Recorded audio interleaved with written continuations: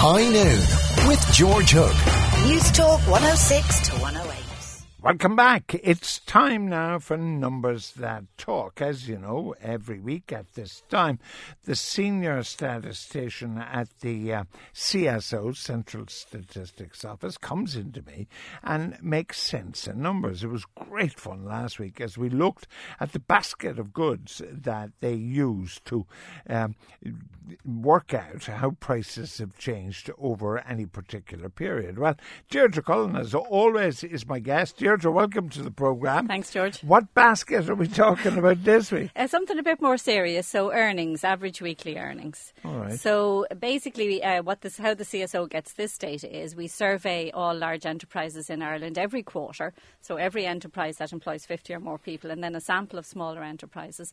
And we ask them how many people they employ and how much they pay them. So the figures I'm going to talk about are average weekly earnings, which will include overtime. So it's basically the money you take home, but before taxes and all the other deductions. And then I have some stuff that will break it down into private sector versus public sector. That's always an interesting topic. And then look across the different sectors and see who's earning the most. But the public sector, in a way, purely from a statistical point of view, for no other reason, from a statistical point of view, is much easier to do, because if you're going to do bus drivers or you're going to do clerical officers or whatever, because of the grade system, you've got the numbers there. There are salary scales. Similarly, like for instance, I remember as a kid looking at the banks, like the banks had a scale. So if you were there 46 years and never got promoted, you knew you were getting.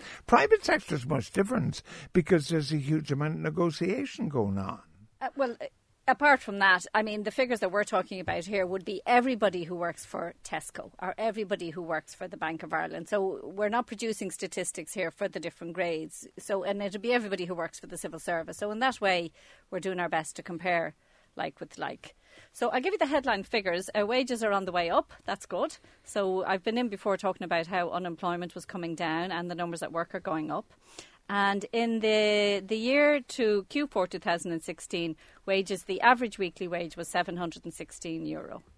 Now, remember that that's right across the economy, George, and that would include people who work part-time and full-time. And there's about 450,000 people work part-time. That's 35,000, give or take. 35,000, and that's an average. And that's up 0.6% on a year ago. Why did I have in my head, if you had said to me now, what's the average wage? Why was 27,000 in my head, I wonder?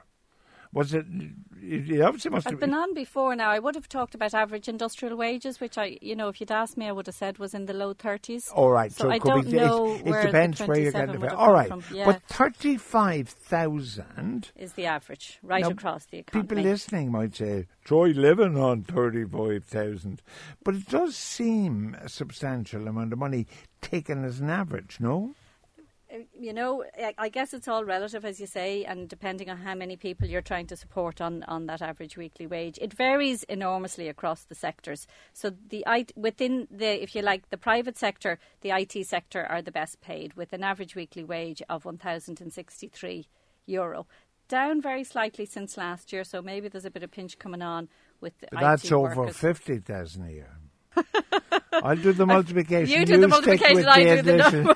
Yeah, go on. In the retail sector, €564 a week, and in construction, €750 a week. Now, hold a while here now. You see, the problem for you coming in here is I can do the sums in my head because I come from the older generation.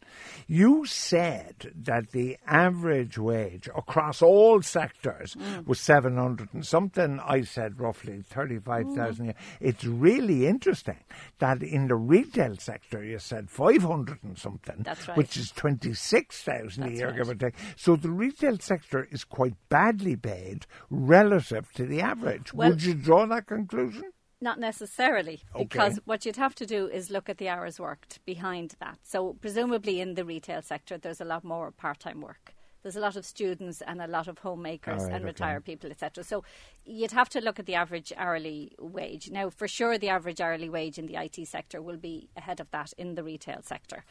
But these are the weekly wages. So I suppose whenever you're talking about statistics, you have to always be careful about what you're talking about. No, but there's a great thing in British law called The Man in the Clapham Omnibus, right? So the judge says, what would the man in the Clapham Omnibus have made of this? In other words, your ordinary man, okay? That's a good one. Yeah. Well, if you went to the man in the... No, because I'm trying to put flesh in your figures because how important they are. If you went to the man in the Clapham Omnibus and said to him, who gets paid more, people in IT or retail, he'd get it. Yeah. So, well, it is people in IT. Yeah, absolutely. People in hotels and restaurants would be the lowest paid at €339 a week. No. But they also work the lowest hours. So they would work an average of 27 hours a week, whereas the IT person works an average of 36 hours a week. And in retail, 31 hours a week. So it depends on how many hours you're working. Let's have a look at the public versus private sector. So I gave you the headline figure of €716 a week. The private sector, 658. And the public sector, 921. What? Listen, you mean to tell me you're getting 921 and I'm only getting I'm only getting 700? You see, George, I knew you were going to do this.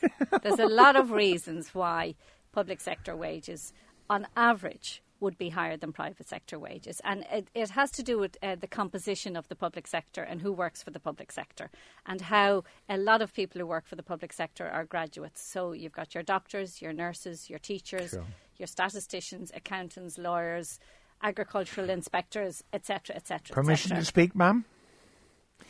But also... when you talked about, interestingly, 300 and something for hotels, one of the reasons is, of course, a lot of part-time and casual workers there. By and large, in the public service, people are 5-day-a-week workers. Yeah, absolutely. Isn't that so? That's right. And there'd be very little... well, there is job sharing, but it would be very small in the scheme of things. Within the public service, I can tell you that the guards...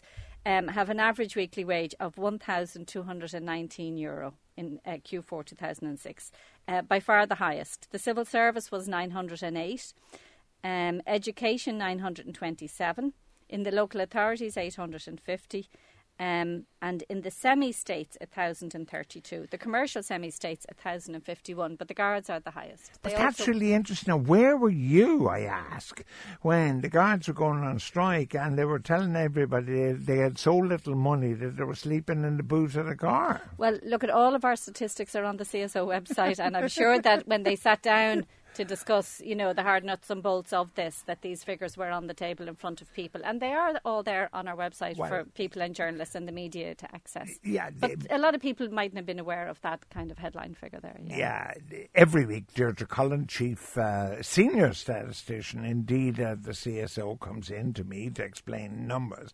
These numbers now, Pascal Donoghue, for instance, who is the expenditure minister, these must be meat and drink to him. I mean, every meeting he's having, these kind of numbers are the key numbers for him, aren't they? I would think so. And hugely important to government and to all of that decision making. And, there's an awful lot of work, So last week I was talking about inflation, and it's just one figure. Prices, for the whole basket went up by 0.3%. But behind that, there's tens and tens and tens of thousands of prices measured by hundreds of prices. And so the same with this stuff.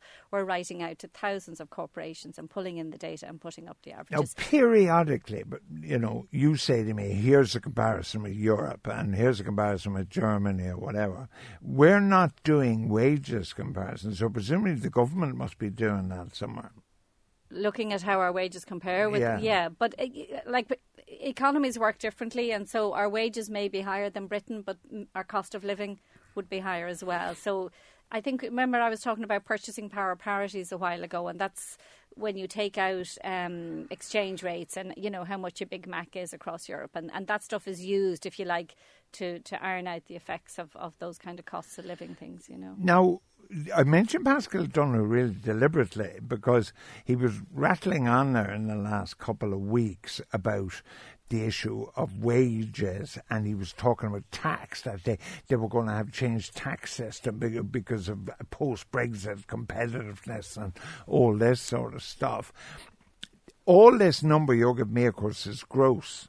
Yes, because that's you can't right. possibly do net because everybody's tax situation is different. That's right. So these figures are all gross, and for the public service, they're before the pension levy is deducted, so they are gross. I think it's interesting to probably even, we're talking now, I think some public servants are getting a bit of pay restoration this year, and to see how wages have fared since the economic downturn. And in the IT sector, wages have gone up by almost 10% over 8 years, and in the retail sector, 8%.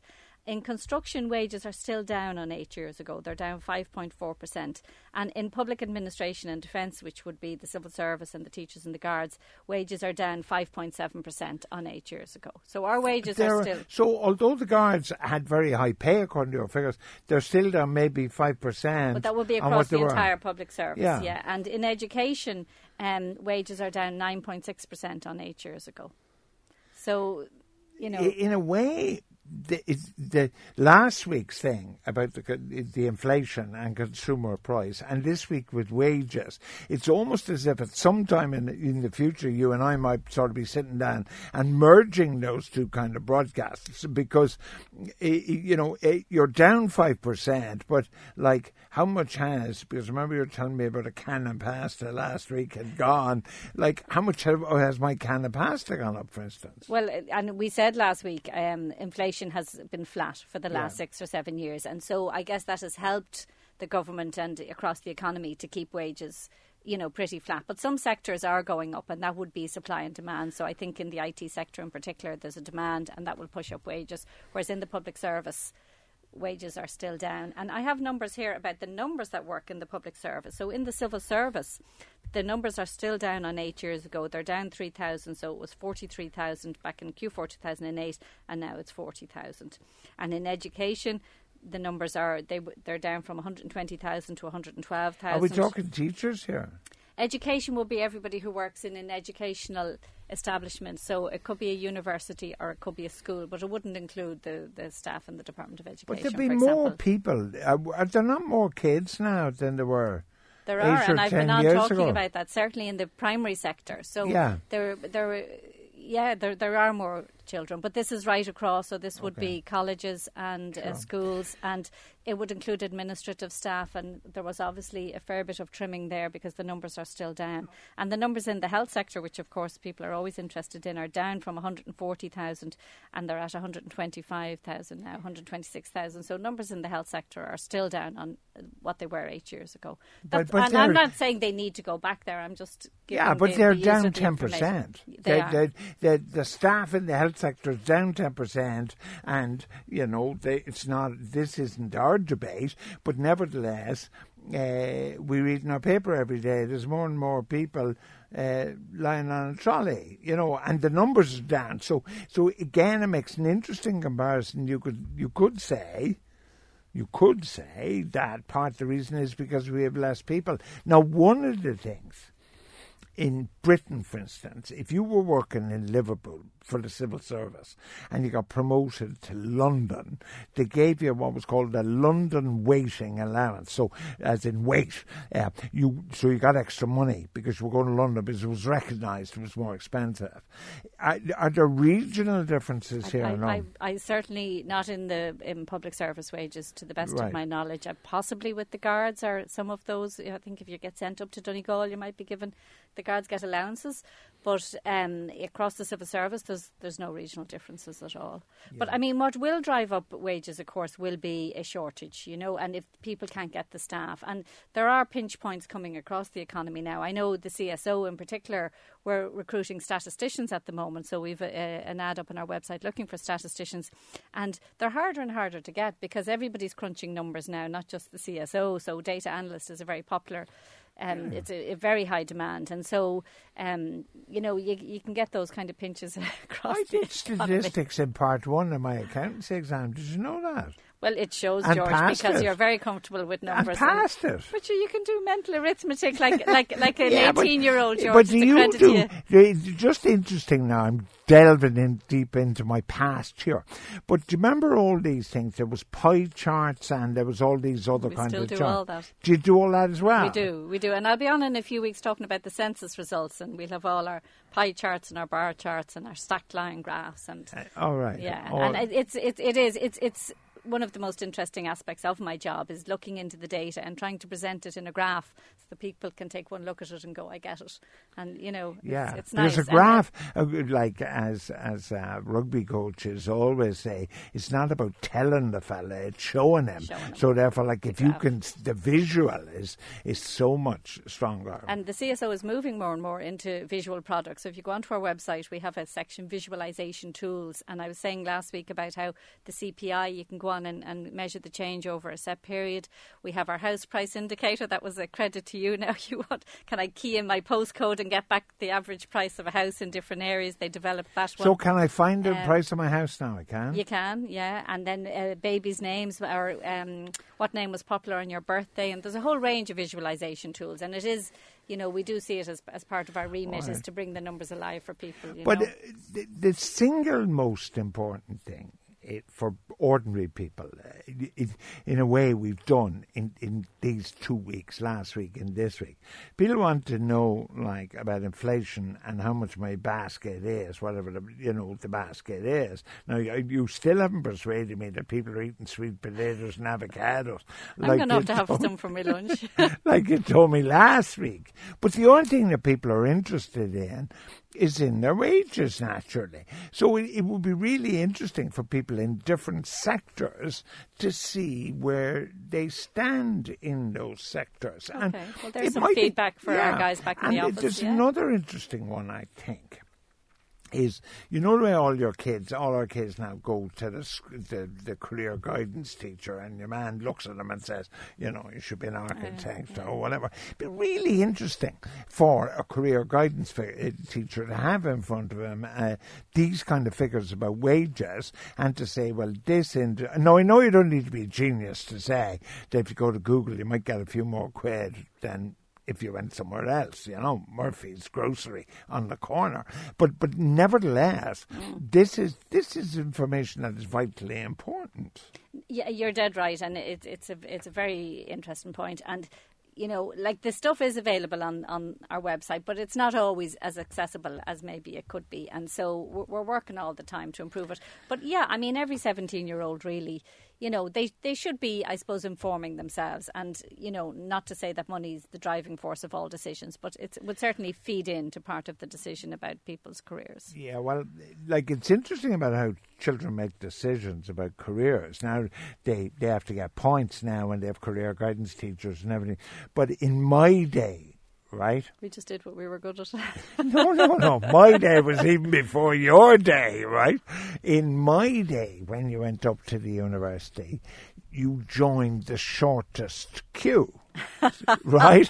So this is true. I don't believe that. I could name the guys. I could name them. Is that why the country's such a mess? There are fellas today who were doctors who went up and joined the shortest queue because, you see, the other thing that happened to us was that we now went to university, like where you got a half day on a Wednesday. Not a half day on a Wednesday. You could take a half day every day if you wanted it, but not just. So this newfound freedom. So the first thing we did was to go to the pictures. So we wanted to get to a small queue to be out of the university quickly to go to the pictures. And what was your small queue?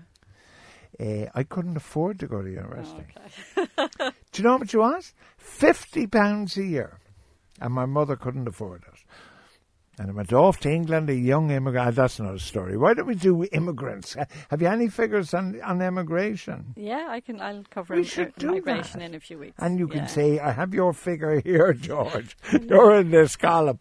There you have it. Deirdre Cullen, Senior Statistician at the Central Statistics Office. Deirdre's been a pains to point out, of course, all this information is available on the CSO website.